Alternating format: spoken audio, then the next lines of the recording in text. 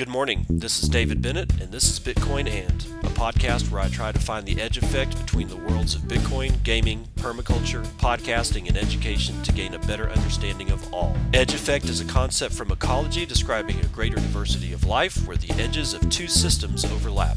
While species from either system can be found at the edge, it is important to note there are species in the overlap that exist in neither system, and that is what I seek to uncover. So join me in discovering the variety of things being created as Bitcoin rubs up against other systems.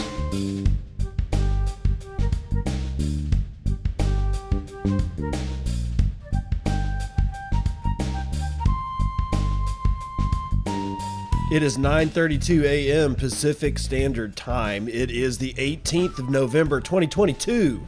This is episode 644 of Bitcoin And. Ghost of Nunya has been terminated from Twitter. Yes, I got banned again from Twitter. And honestly, I'm pretty sure, well, I don't know if I'm pretty sure or not. I'm still mulling over whether or not I even want to go through the crap that it takes to set up another phone number, another email address, do all the bullshit that you got to do to get another Twitter account. Because, you know, we live in I guess we are a lot closer to social credit scores like they have in China than I think we really believe. We think that, oh, well, that's just over in China, and then Europe will probably be next. And, you know, we've got a while to be able to fight this if and when it comes over to the United States. Ladies and gentlemen, that shit's here. And here's how I know. So the reason I got banned off of Twitter last night, somewhere around 7:30 p.m. Okay, that's at Ghost of Nunya. If you want to go check, it's gone. I just topped 2,000 followers. I've been having to build back my original Nunya business, my at BENND77 Twitter account, which had well over 6,000 followers. And then I was fighting back to get Ghost of Nunya to get over 2,000. And I just gotten over 2,000. And then last night, I decided that maybe I should include my at Nunya business at bitcoinhackers.org. Is that how that is? Hold on, let me make sure here. Yeah, at Nunya business at bitcoinhackers.org on the Fediverse. Okay, I mean, I'm still alive. I'm just not alive on Twitter, right?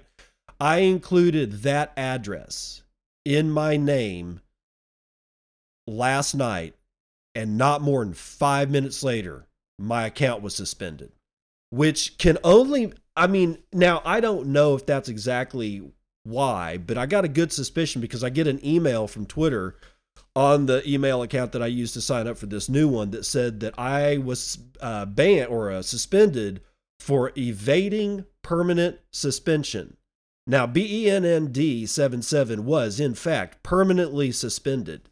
It was like, right, I think it was January 1st, New Year's Day.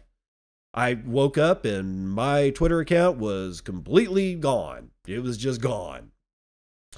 And I had at Nunya Business at bitcoinhackers.org in that account title or in in my profile. And I did not put that in there again on this new account until last night. And 5 minutes later, I get the suspension notice for evading permanent suspension, which means that Ghost of Nunya is probably never coming back. If I do come back to Twitter, it's going to be under a completely different account. And honestly, it's all so tiresome. I don't care. But the point is that if you think that we do not live in a society right now in the United States of social credit score, you're fooling yourself. Don't get dragged into believing that social credit scores aren't happening. They are happening, because the absolute second that I, like a dumbass, doxed myself, I wasn't even thinking about it. Okay, it just didn't even cross my mind when I put that Bitcoin hackers address in there, and sure as shit, 5 minutes later, done. All the work that I tried to do on the Twitter account for, Ghost of Nunya over the last year, it's just all vaporized. That's fine. That's fine. Again, I am at Nunya Bidness on or at bitcoinhackers.org. I highly recommend, if you guys have not explored using the Fediverse through something like Mastodon or was Pleroma, I can't. There are so many windows into the Fediverse that I just can't keep track of them all. I use Mastodon. I like the interface. It's not bad, but Mastodon is not the Fediverse. Okay, it's just not. It's a browser, if you will, into the Fediverse. But you can get to me at nunyabidness at bitcoinhackers.org. If you don't have a account with one of the instances in the Fediverse, because bitcoinhackers.org is just one instance, right? And I think the signups are closed for it right now. But there's noagenda.social. That's another instance in the Fediverse. There are thousands of instances that you can sign up for. You just need to find one that's, taking signups. If you can, I highly recommend that you at least give it a shot. Is it different? Yeah. But there's no algorithms. It is complete, like, whoever it is that you follow, if they blast out a message into the Fediverse, you get it whenever it is that they put it out there. It's not hidden. It's not algorithmically suppressed or boosted. And yeah, things don't work the same way that they work on Twitter. But after some of the shit that I read last night, after I got banned, I'm not sure if there's going to be much of a Twitter to come back to if I do decide that I want to go through all the bullshit to do it. What am I talking about? Well, Martin Young from Cointelegraph kicks us off today's news with Twitter closes offices. Staff resign while users eye decentralized options. That's right. Elon Musk has been shaking up the Twitter tree since he took over the microblogging platform in late October. His latest move has resulted in an exodus of employees and office closures. Earlier this week, Musk issued an emailed ultimatum to Twitter staff saying that they need to commit to working long hours at high intensity or clear their desks by Thursday, November the 17th, which was yesterday. A large number of them have taken the second option, which is understood to include 3 months severance pay, resulting in the company temporarily closing its offices as hundreds of employees have walked out, according to reports. Twitter also announced it was temporarily suspending all badge access until Monday, November the 21st, asking staff to refrain from discussing confidential company information on social media, with the press, or elsewhere. Okay. According to a poll on the workplace app Blind of 180 people, 42% chose the answer, taking exit option, I'm free, reported Reuters on November the 18th. In a separate poll, half of the respondents estimated that 50% of the staff would leave. Employees are not the only ones fleeing Twitter in Musk's wake, as users have been seeking out alternatives, like Fediverse. One that has come to light recently is Mastodon, which has seen new registrations surge. Now, I'm going to pause there to reiterate something that's important to understand if you're thinking about getting into the Fediverse. I've already said it once, but it bears repeating because people are thinking all over the place that Mastodon is the alternative. It is not. It is a window, a browser, if you will, into that which is the true alternative, and that is the federated system of nodes and people that have come together to become known as the Fediverse, or I guess federated universe. Mastodon is one way to peer into that world. It is not the Fediverse itself. Okay? Be very clear about that, because people are really making mistakes when they're talking about what Mastodon is. All right? Okay, so now continuing. The decentralized social network is a federation of independently operated, interconnected servers running on open source software. On November the 12th, Mastodon claimed it had added over 1 million new members since the Twitter deal closed. On November the 3rd, MIT reported that Twitter had lost the same number of users since Musk's acquisition. Former Twitter CEO Jack Dorsey also unveiled in October his decentralized social media network, Blue Sky Social, which aims to give users control over their data and will feature portable user accounts and access to an open market of algorithms. Dorsey hopes his Bitcoin-powered platform will draw users away from centralized and scam and spam-filled Web 2 social media. Dorsey has already refused to accept the position of CEO at Twitter, as Musk said this week that he wants someone else to run it. Jesus. Meanwhile, Elon Musk lamented the trials and tribulations of running a social media network after news of the employee exodus broke. And here's Elon Musk's tweet. How do you make a small fortune in social media? Start out with a large one. Well, that's your fault, dude. In a separate tweet responding to questions by pop culture blog Barstool Sports founder Dave Portnoy, Musk said that he was not super worried as the best people are staying. And then there's this tweet from Dave Portnoy who says, what do people mean when they say Twitter is going to shut down? Doesn't it kind of run itself? I feel like engineers are for changes, not to just keep it running. That's a bizarre sentence. I also don't know anything. Hey, Elon Musk, want to do a Twitter space with me? I'm confused. And that's when Elon Musk replies and says, the best people are staying, so I'm not super worried. Well, I don't, who's best and what are people? Those are two questions that Twitter definitely needs to answer. Now, when I first got booted off of Twitter, that was after Jack Dorsey had left and before Elon Musk did all of this stuff, and I was pretty pissed. This time I'm actually not all that. I'm not even all that upset, honestly, because it looks to me like Twitter is in fact going down in flames. Now, last week or the week before, I this is not on my radar. Really, probably should have been. You probably are going, God dang, you didn't see it coming. I saw the potential coming, but I kind of figured that it wouldn't be this bad this quick. But, one of the things that Elon Musk did last night, and this isn't in this report, we're going to move on from Twitter here in a second, is he fired the badge account manager.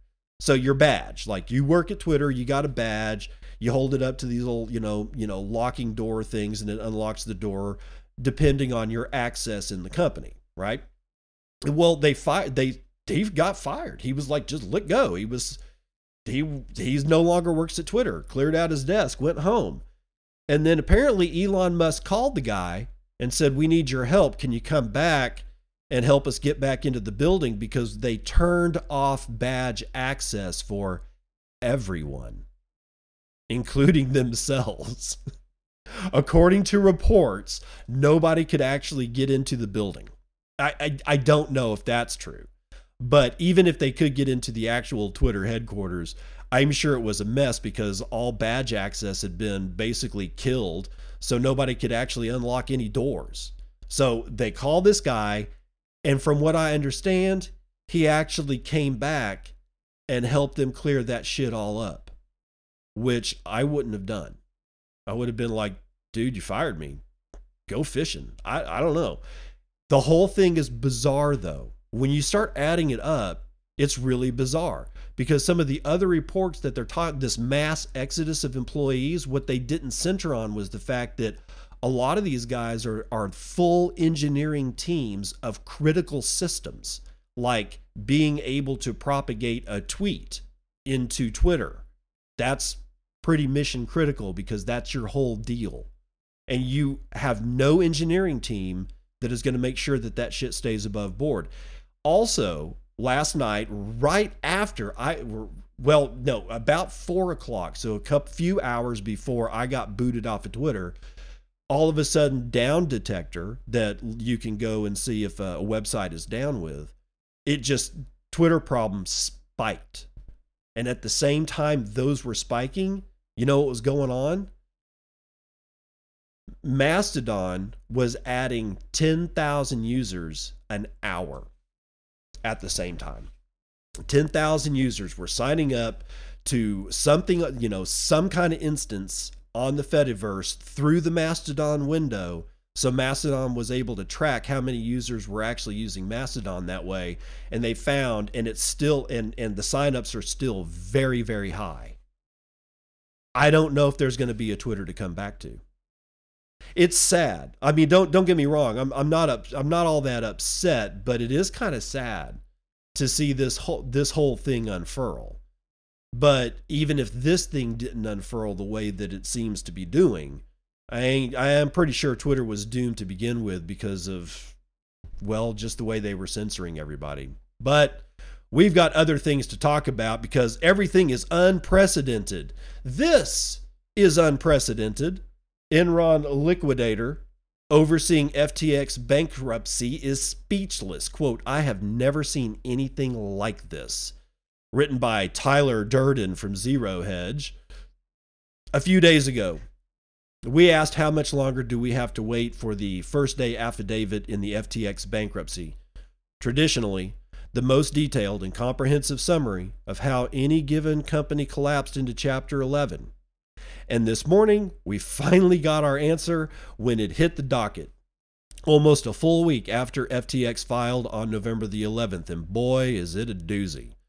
Because how else would one describe it when FTX's new CEO and liquidator, John Ray III, who also oversaw the unwinding and liquidation of Enron, admits that, quote, "Never in my career have I seen such a complete failure of corporate controls and such a complete absence of trustworthy financial information as occurred here," end quote.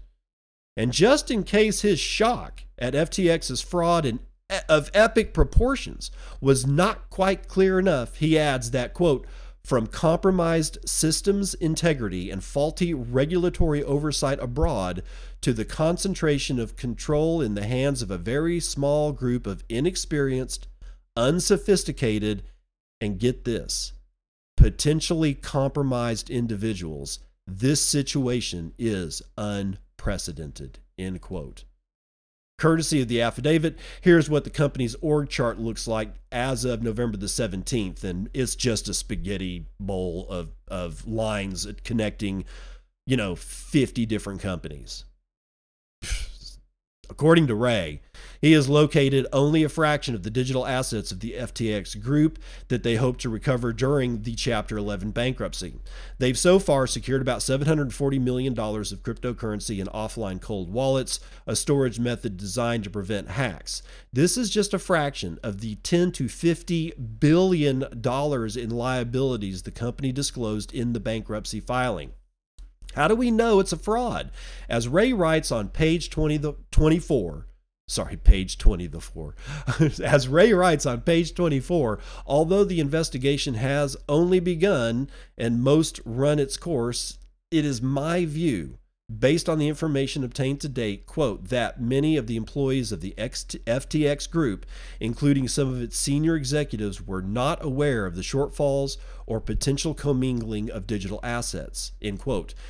Many, maybe not, but some, and certainly SBF himself did. It gets better, though. Ray said that companies' audited financial statements should not be trusted. Ray said, adding that liquidators are working to rebuild balance sheets for FTX entities from the bottom up. God, could you imagine? FTX, quote, did not maintain centralized control of its cash and failed to keep an accurate list of bank accounts and account signatories or pay sufficient attention to the creditworthiness of banking partners, according to Ray. Advisors don't yet know how much cash FTX Group had when it filed for bankruptcy, but has found about $560 million attributable to various FTX entities so far. Although restructuring advisors have been in control of FTX for less than a week, they've seen enough to depict the crypto company as a deeply flawed enterprise. Lasting records of decision making are hard to come by. Bankman Fried often communicated through applications that auto deleted in short order and asked employees to do the same, according to Ray. Corporate funds of FTX Group were used to buy homes and other personal items for employees, Ray said. Corporate funds were also used to buy homes and other personal items for employees and advisors, sometimes in their own personal names. Jeez. Quote, in the Bahamas, I understand that corporate funds of the FTX Group are used to purchase homes and other personal items for employees and advisors. I understand that there does not appear to be documentation for certain of these transactions as loans, and that certain real estate was recorded in the personal name of these employees and advisors on the records of the Bahamas. Ray, who also noted that the company didn't have appropriate corporate governance, never held board meetings, ever. There was no accurate list of bank accounts and account signatories, as well as insufficient attention paid to creditworthiness of banking partners. Ray said the company did not have an accurate list of its own bank accounts or even a complete record of the people who worked at FTX. He added that FTX used an unsecured group email account to manage the security keys for its digital assets. The filing sheds light on the sloppy business practices such as FTX employees asking to be paid through an online chat platform where a disparate group of supervisors approved disbursements by responding with personalized emojis. Below, we excerpt some of the most notable highlights from the affidavit, which I'm just not going to read. It's just too long. Let's just skip over that one. You've already heard enough on that. There's much more information on each of these silos in the affidavit. In the silos, they're talking about all the corporate structure and how everything was siloed into basically 4 different groups, but that's something else. But what we're curious about at this stage is what the Alameda balance sheet looks like. After all, that's what started this whole avalanche in the first place. Here are those details. The parent company and primary operating company in the Alameda silo is Alameda Research LLC, which is organized in the state of Delaware. Before the petition date, as defined below, the Alameda silo operated quantitative trading funds specializing in crypto assets.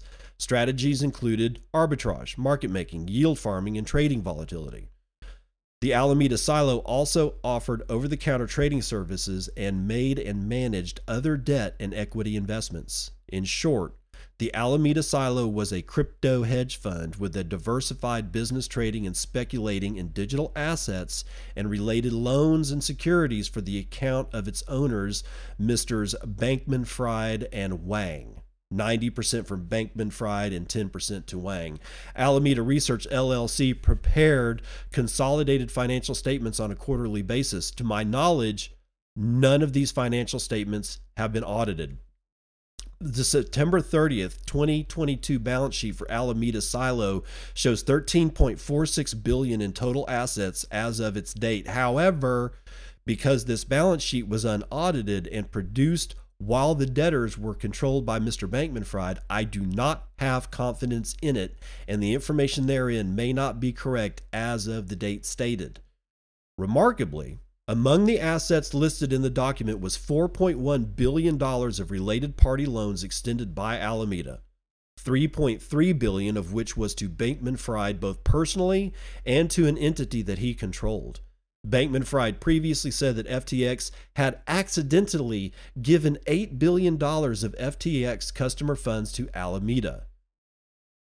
The highlighted related party receivable is notable because, as footnote 3 to the table above reveals, it consisted of a loan by Euclid Way Ltd. To Paper Bird Incorporated, which is a debtor, of $2.3 billion, and 3 loans by Alameda, one to Mr. Bankman Fried of $1 billion, one to Mr. Singh of $543 million, and one to Ryan Salami for $55 million. The liabilities as of September the 30th, 2022 were manageable. Unfortunately, the reality is that the assets and liability numbers at the consolidated level were flipped, resulting in an $8 billion hole. Jesus. Okay, that's how bad this is. Now, this thing goes on and on and on. I mean, I've never even heard of anything like this. You got the guy that unwound Enron, and he's saying this is the worst thing that he's ever been attached to in his life. He's never seen anything like this. This is not the last shoe to drop. The contagion here is clearly so bad that it would not surprise me one bit if one day soon we hear that Coinbase is filing bankruptcy. I don't know anything about that. I'm not even making a projection. I'm not making a prediction at all of Coinbase. I'm just saying that if I heard the news an hour from now, I would not be surprised. I really wouldn't be surprised. Been saying it all week long. Get your money off of exchanges and do it fast.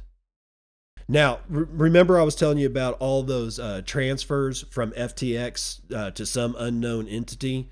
We may have a clue as to what happened because it looked like FTX was being hacked and all their money was being drained, or all their digital assets were being drained. But Braden Lindria has something else about that from Cointelegraph.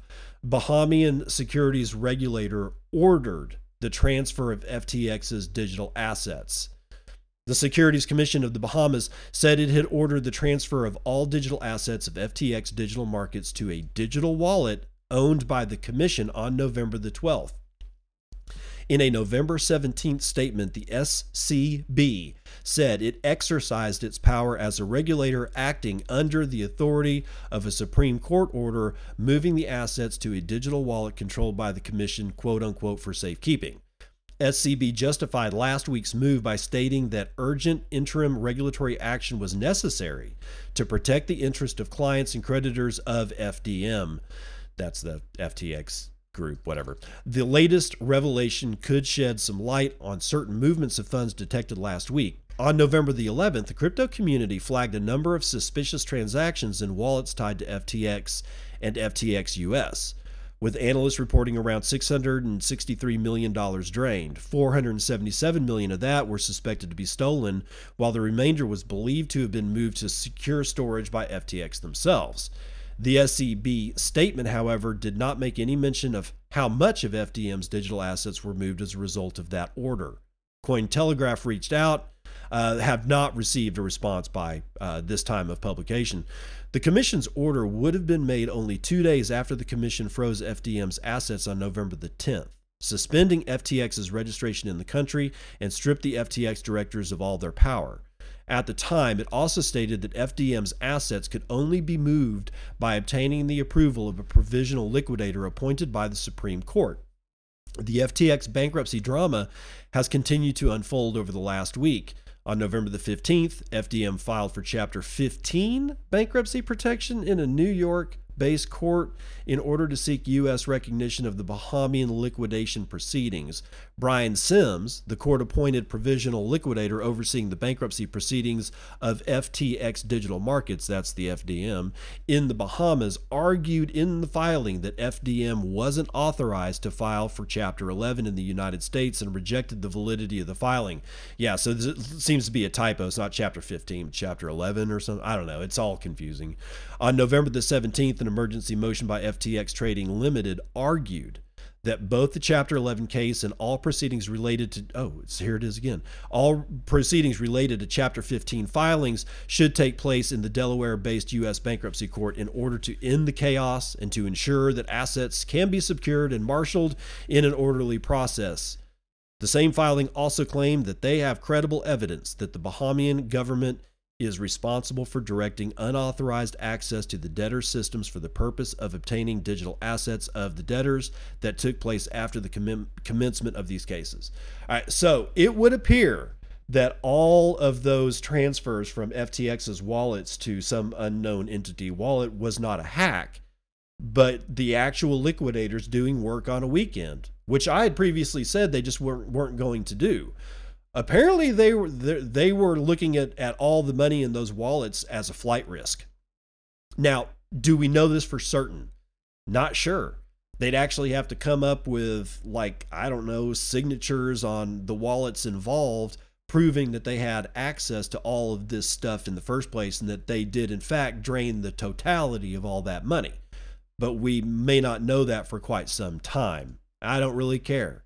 El Salvador news, El Salvador to buy 1 Bitcoin every day, according to President Bukele. Bitcoin Magazine, Sean Amick. Nayib Bukele announced late last night that the country would be purchasing 1 Bitcoin every day starting today. The move to dollar cost averaging into Bitcoin is common in the community. However, it's novel for a nation state. Currently, the country holds a Bitcoin treasury of 2,381 BTC, valued at over $39 million. Bukele has made a habit in the past of making large BTC purchases during times of market volatility and quote-unquote buying the dip. Outside of just purchasing BTC and holding it on balance for El Salvador, the Bukele administration has fostered the birth of events gathering world leaders from countries all over the world to learn about the financial freedom Bitcoin adoption offers. In September, it was announced that over 30 countries with 110 speakers, including Senators Indira Kempis from Mexico, would gather to discuss financial inclusion. During this visit, attendees were introduced to the financial applications of Bitcoin and were able to see Bitcoin in action at Bitcoin Beach. And then in October, the state treasurer from North Carolina in the United States traveled to El Salvador on his own dime to learn about the changes Bitcoin has already made for the El Salvadoran country. Quote, what we witnessed in El Salvador is very useful in our efforts to encourage more support and understanding for digital assets and emerging technologies here in South Carolina, said Dennis Fastoltis, president of the South Carolina Emerging Technologies Association at the time. As Bitcoin continues to foster throughout the El Salvadoran economy through new initiatives such as Bitcoin diplomas, Bukele and his administration clearly plan to double down on the country's investment into a Bitcoin-focused economy. It remains unclear how long the purchasing of 1 BTC per day will continue. I'm going to have to see it for myself. I don't trust Bukele. I kind of like him. I wouldn't mind having a beer with him, but trusting, that's a different deal. We'll have to see if he actually does it. And we'll have to see if he can actually prove it in a way that we're accustomed to. You going to sign a message from the wallet that, that purchased it? Unless you do shit like that, you're just blowing smoke. We have every way to be able to verify whether somebody did something by either sending or receiving Bitcoin that has never been in existence before 2009. We'll have to see. Don't trust him. He may be kind of cool. I don't know. I've never met him. But for God's sakes, don't trust anybody at this point. Let's run the numbers.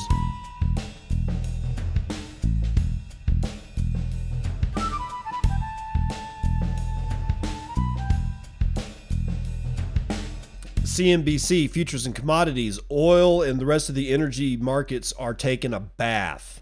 West Texas Intermediate is down a full 3.5% to $78.69. We haven't seen that number in quite a while.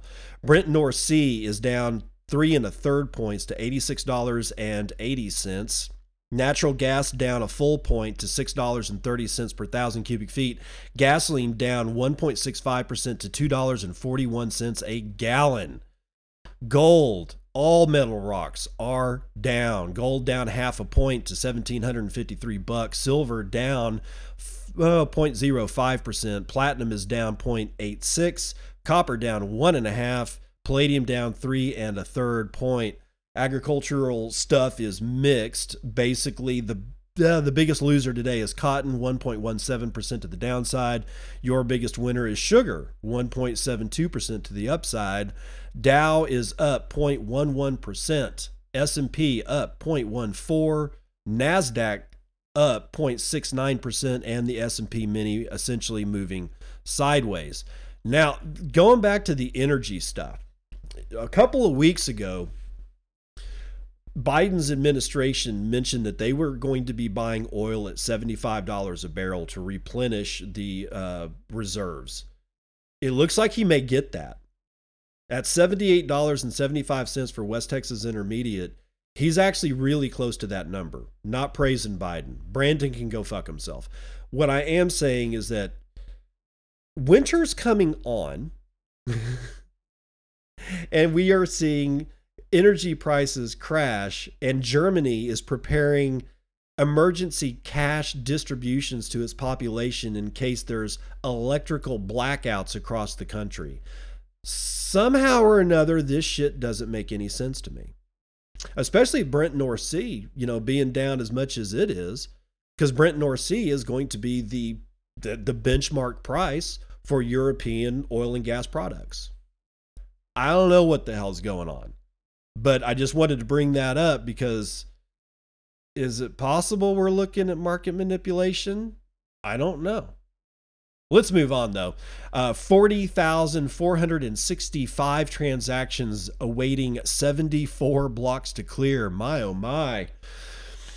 $318.4 billion is our market cap, which is 2.59% of gold's entire market cap, and we can only buy 9 ounces of shiny metal rocks with our 1 Bitcoin, of which there are 19,210,667.17 of, and 5,138.79 of those are in the Lightning Network, valued at $85.2 million, being run over 16,125 nodes, sporting 77,052 payment channels, and 68.0% of all of that is being run over Tor and its associated nodes.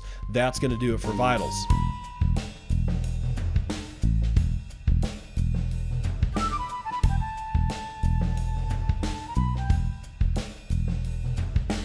Welcome to part 2 of the news you can use. Chainalysis is confirmed as an FTX creditor in the bankruptcy case. Chainalysis gave FTX money. Seems like a conflict of interest to me.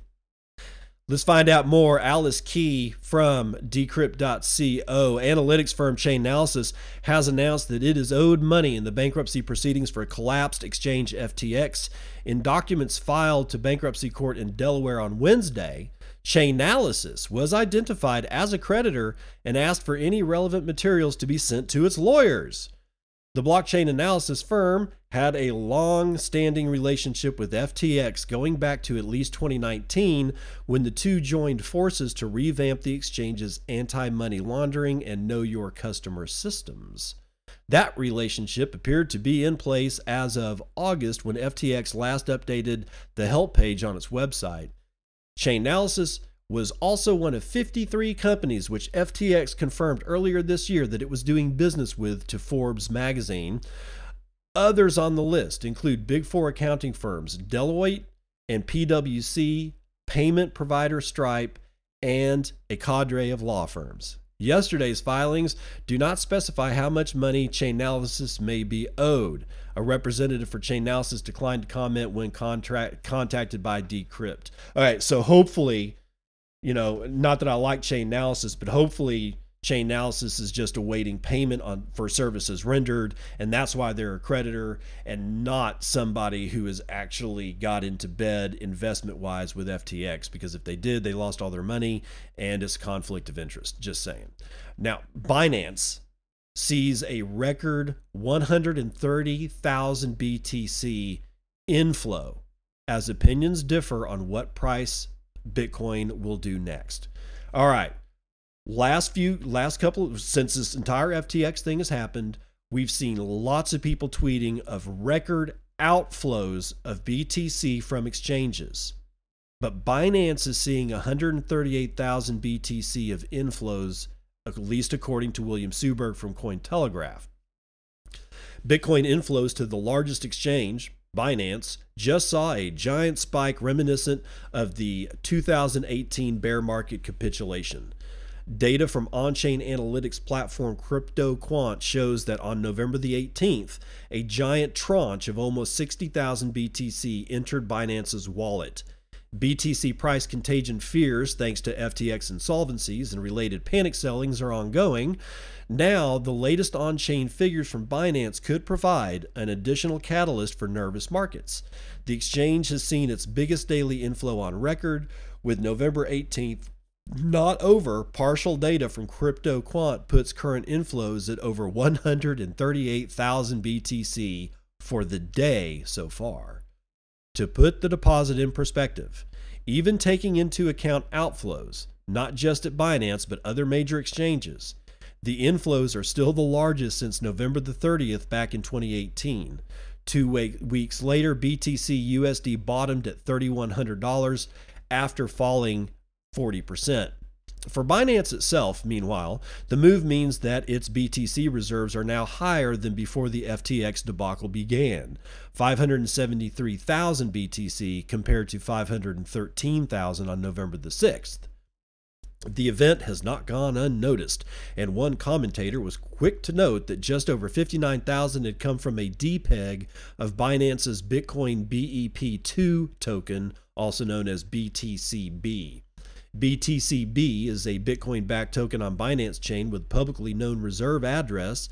This wallet contains 68,200 BTC at the time of writing, having seen outflows of 127,351 BTC on the day. Unlike regular operations, however, the decrease in the BTCB market cap at the same time as the reserve decreased suggests that genuine selling is afoot, according to CryptoQuant CEO Kai-Young Zhu. Kai explained the theory behind what he called sell-side pressure in a Twitter thread. Quote, rationale: if you're CZ, why do you unpeg Bitcoin from BNB chain? Your goal is to support projects on BNB chain. No announcements from Binance means it's customers or investors' money. So, I think this activity was highly likely from customers who are in an urgent situation, end quote. Opinions were nonetheless far from aligned on the issue, with others arguing that the giant inflows were simply internal reorganization, which would have no further repercussions. I don't buy that. Quote, Binance saw a large inflow of up to 127,351 Bitcoin and a large outflow of nearly 50,000 Bitcoin today. On-chain verification shows that these inflows and outflows are organized by internal wallets, which are transfers between cold wallets and wallets for proof of reserves, cryptocurrency journalist Colin Wu stated in a highly reproduced tweet.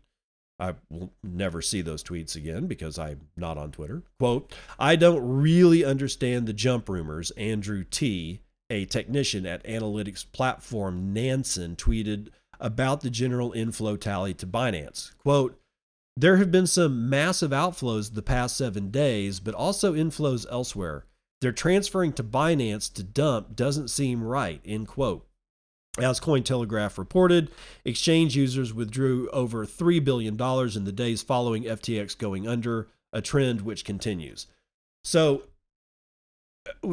here's the other thing. Now, this is not meant to scare the piss out of you, but this is the truth. If you can't handle the truth, you're definitely in the wrong segment of society when you come into Bitcoin, because it's all about truth.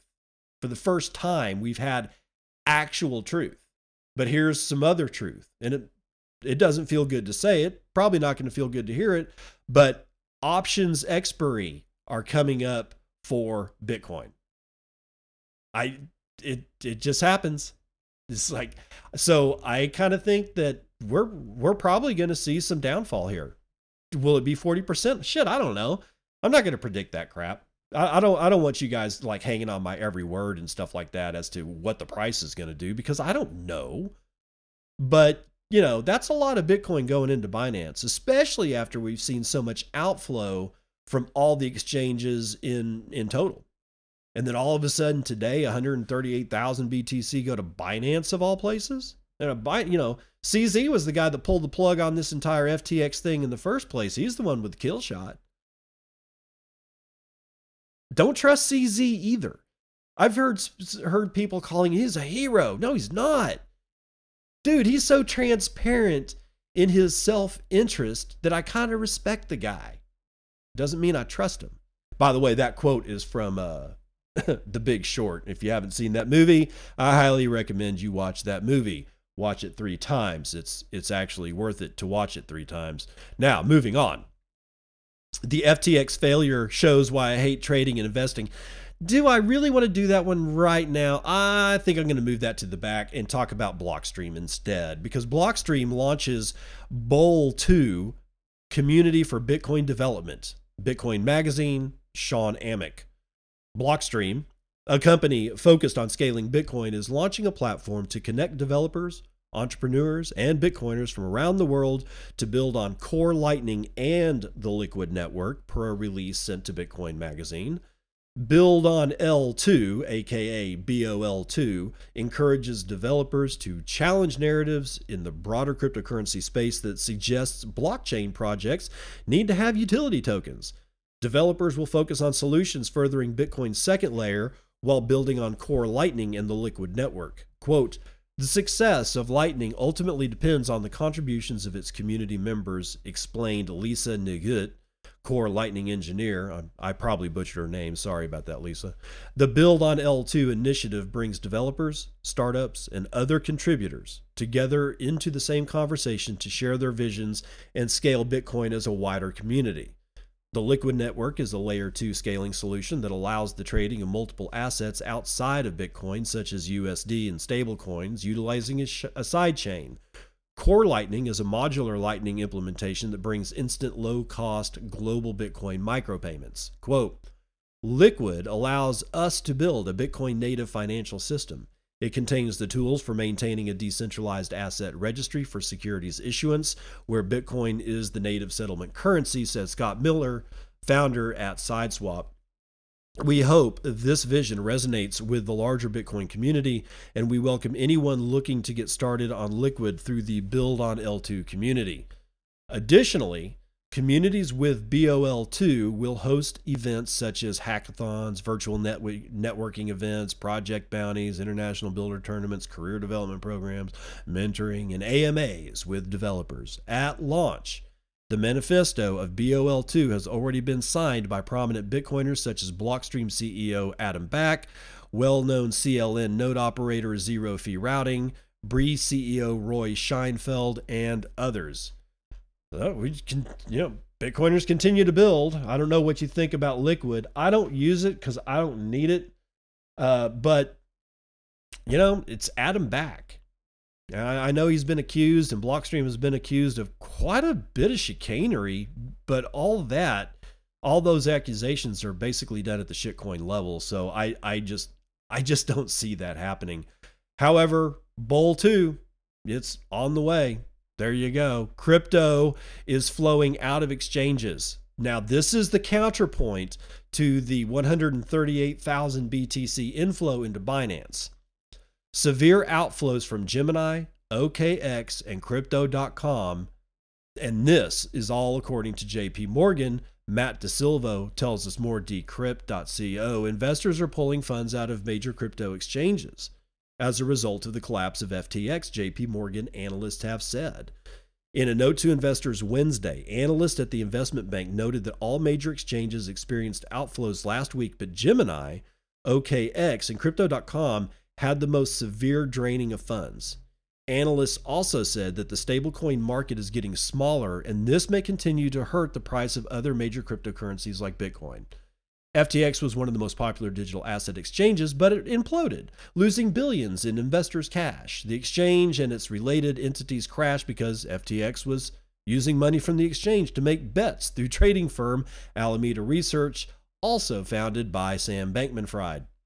After a leaked document revealed Alameda's holdings were primarily in the FTX-issued token, FTT, and other highly illiquid assets, rival exchange Binance announced that it was going to sell off its entire FTT stash. Yeah, we know, dude.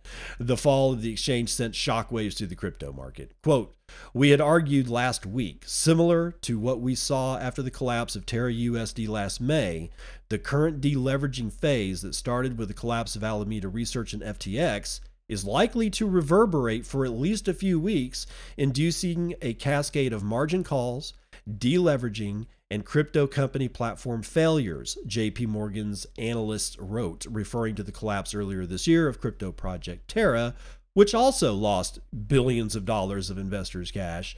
Quote, deleveraging in this case is when investors or companies reduce the debt they previously took on to make investments in the crypto sphere. Most market analysts agree that only after the bad debt is flushed out will the crypto market reach its bottom and potentially recover. Analysts added that unless the stablecoin market doesn't stop shrinking, the market will struggle to recover. Quote, it would be difficult here to imagine a sustained recovery in crypto prices without the shrinkage of the stablecoin universe stopping, the note read.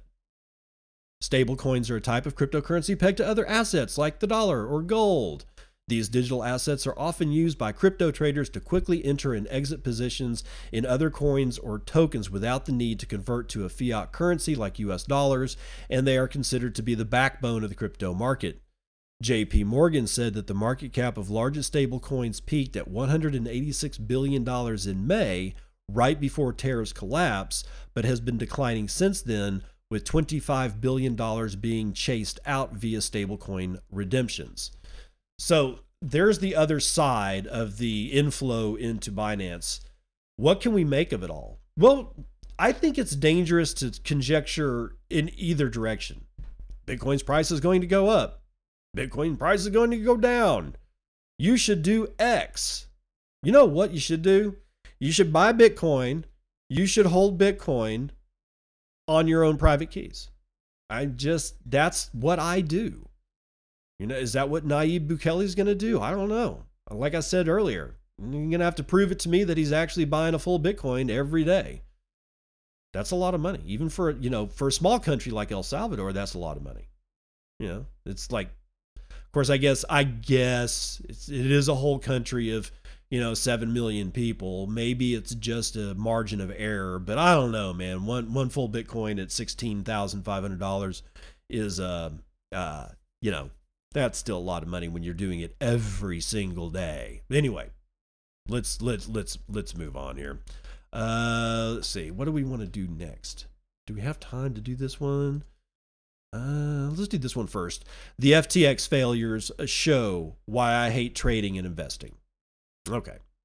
Mark Maria, Bitcoin Magazine.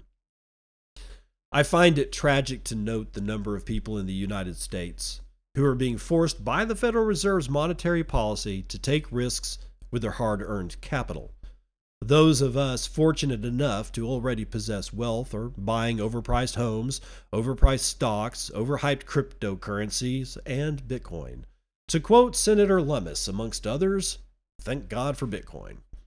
The collapse surrounding the centralized exchange FTX is the latest example of why I hate trading and investing, especially when it comes to the shitcoin market.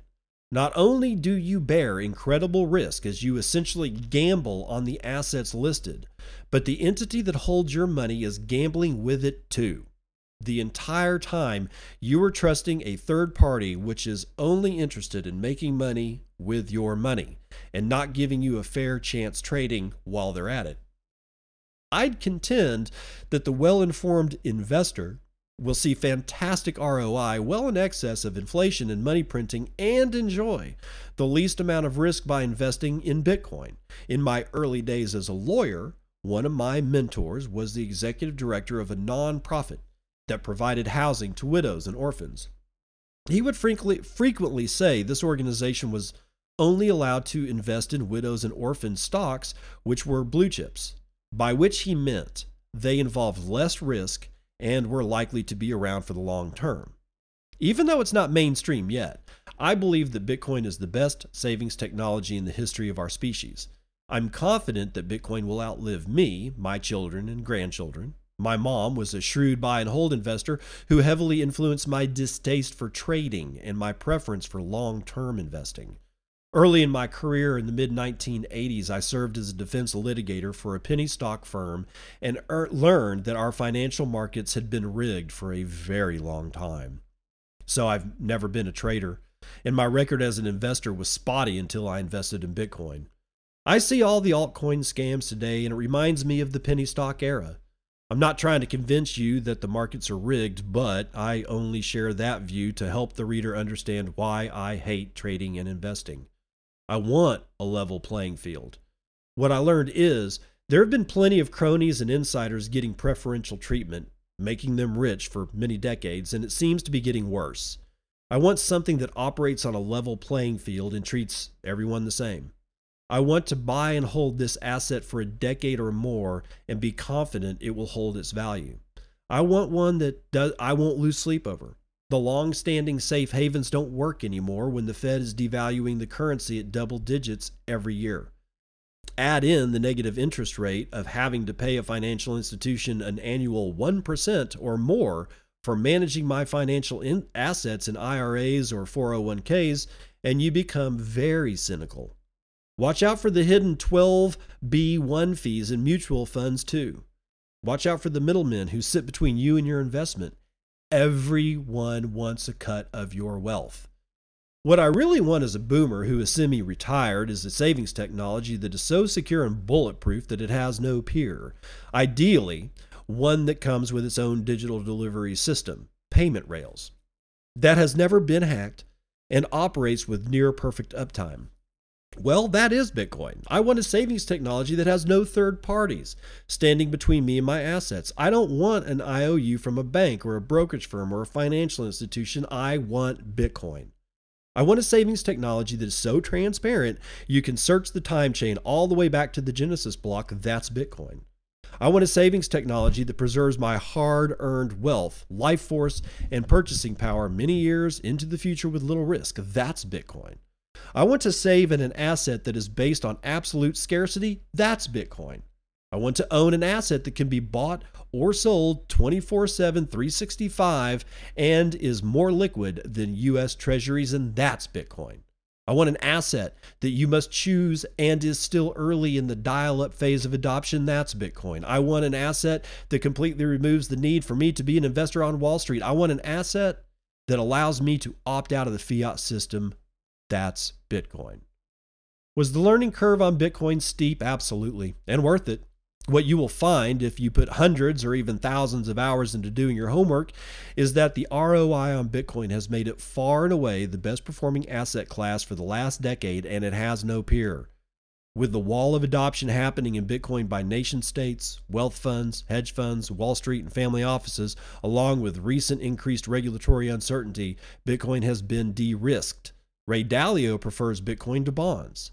In my opinion, based on extensive research, Bitcoin presents a lower risk profile than any other asset class in a manipulated interest rate world. Properly self-custodied, which is a task in itself, it affords much less risk than the US dollars sitting in my bank. Why? Because I don't hold those US dollars in my possession. All I have from my bank or financial institution is an IOU for dollars. And as we've learned throughout history, governments, banks, and nation states have an unseemly track record when the unexpected happens, and they have the power to take our money outright, which is what happened in Canada, in Cyprus, or by stealth through any currency debasement.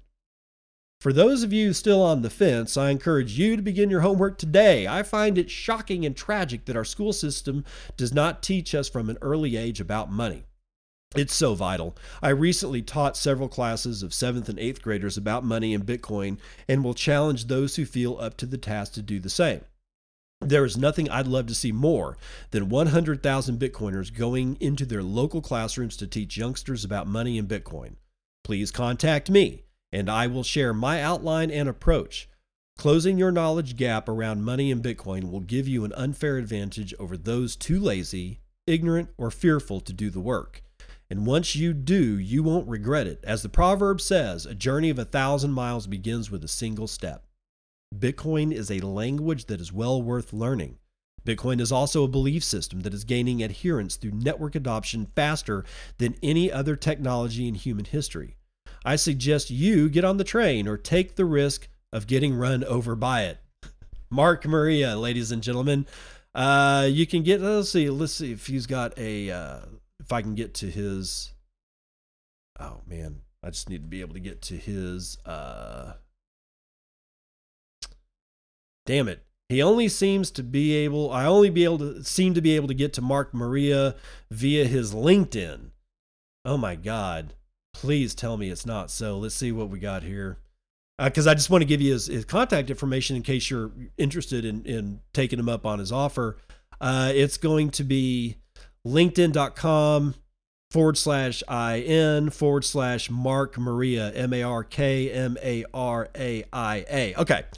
So I want to go back to something that he said in this last paragraph here.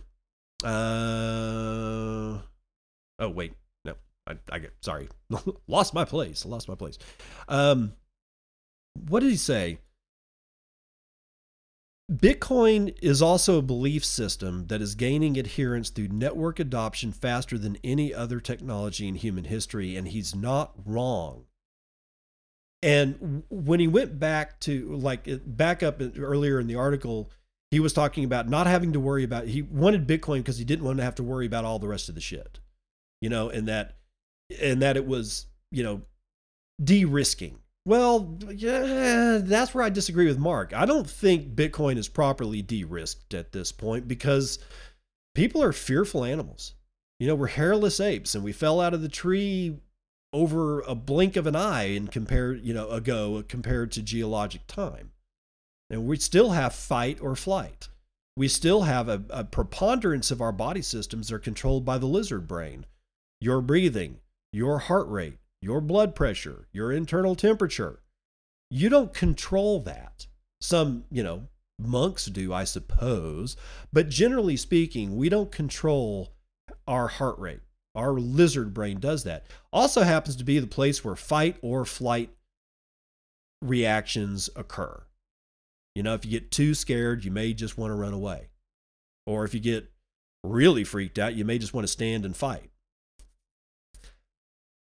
However, that I think is balanced. Like for the people that are scared that we're going to see another 40% drop in Bitcoin, just be ready for it. Be mentally prepared. It doesn't make it easier. It just means that at least you're not just totally fucking surprised that it happened, because that's where fight or flight will come in. But I think that that's counterbalanced by the knowledge of knowing that Bitcoin has been adopted faster than any other technology that we have, faster than electricity, faster than automobiles, faster than airplane travel. You get where I'm going? That's a real metric that you should keep in your back pocket and pull out every time you feel like you might be close to a fight or flight reaction. I'll let you ponder on that one. That's going to do it for the morning roundup.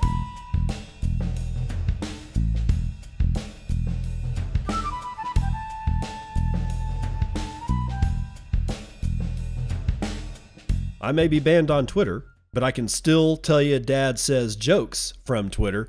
My neighbor blamed my gravel for making him fall, but it was his own dumb ass fault.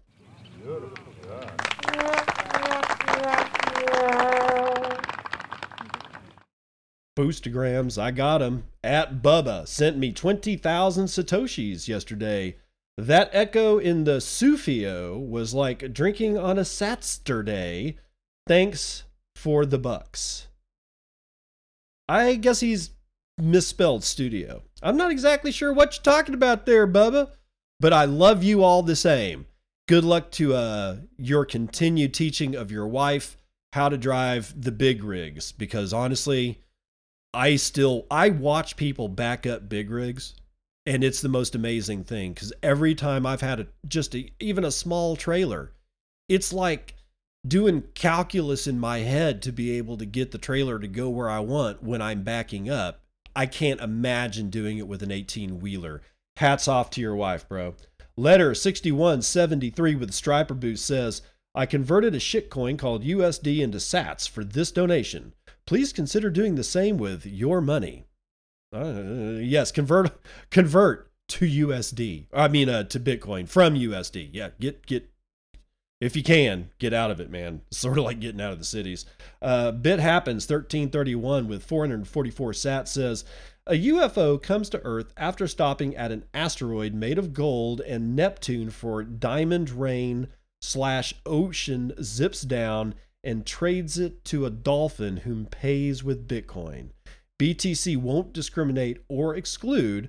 So as a dolphin with private keys, why be concerned with gold or diamonds?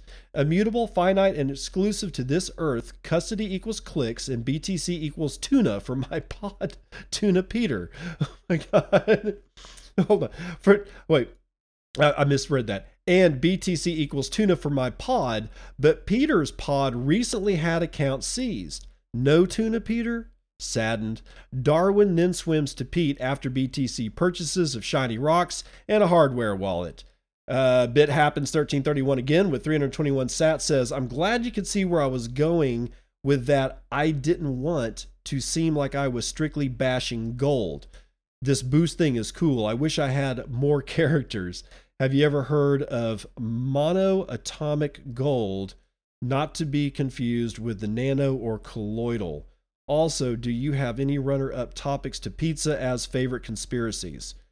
Monoatomic gold. The only thing that I know about monoatomic gold is in the word itself, monoatomic, which means a single gold atom that is not in any kind of covalent conjunction with any other atom, including gold itself, which it kind of doesn't do.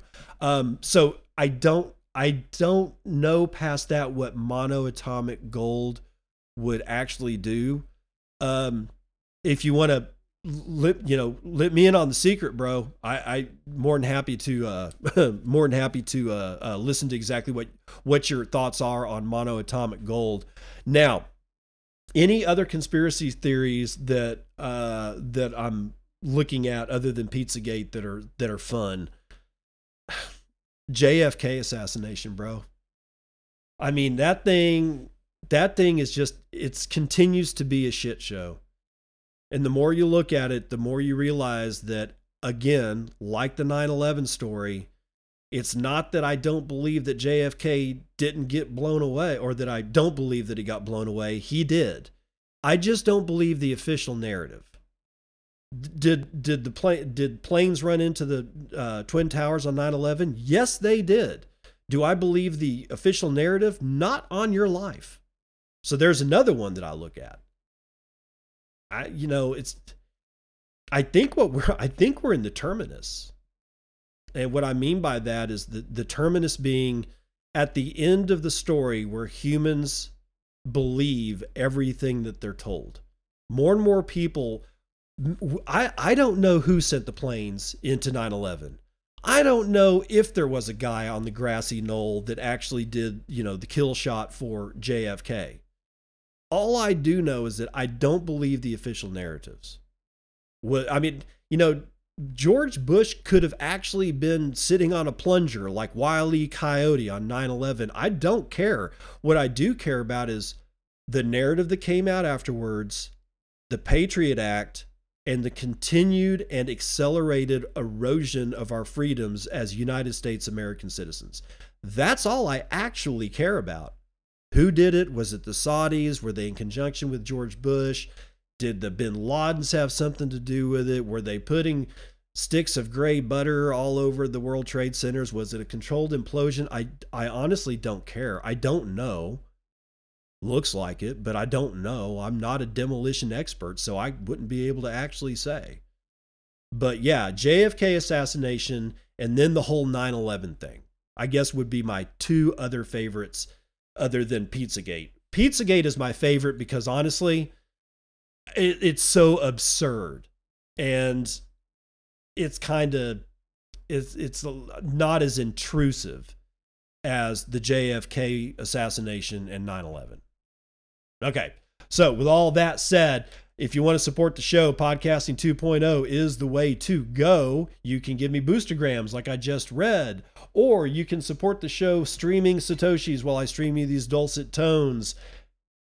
You do that, and I'll be able to see you on the other side. This has been Bitcoin and I'm your host, David Bennett. I hope you enjoyed today's episode and hope to see you again real soon. Have a great day.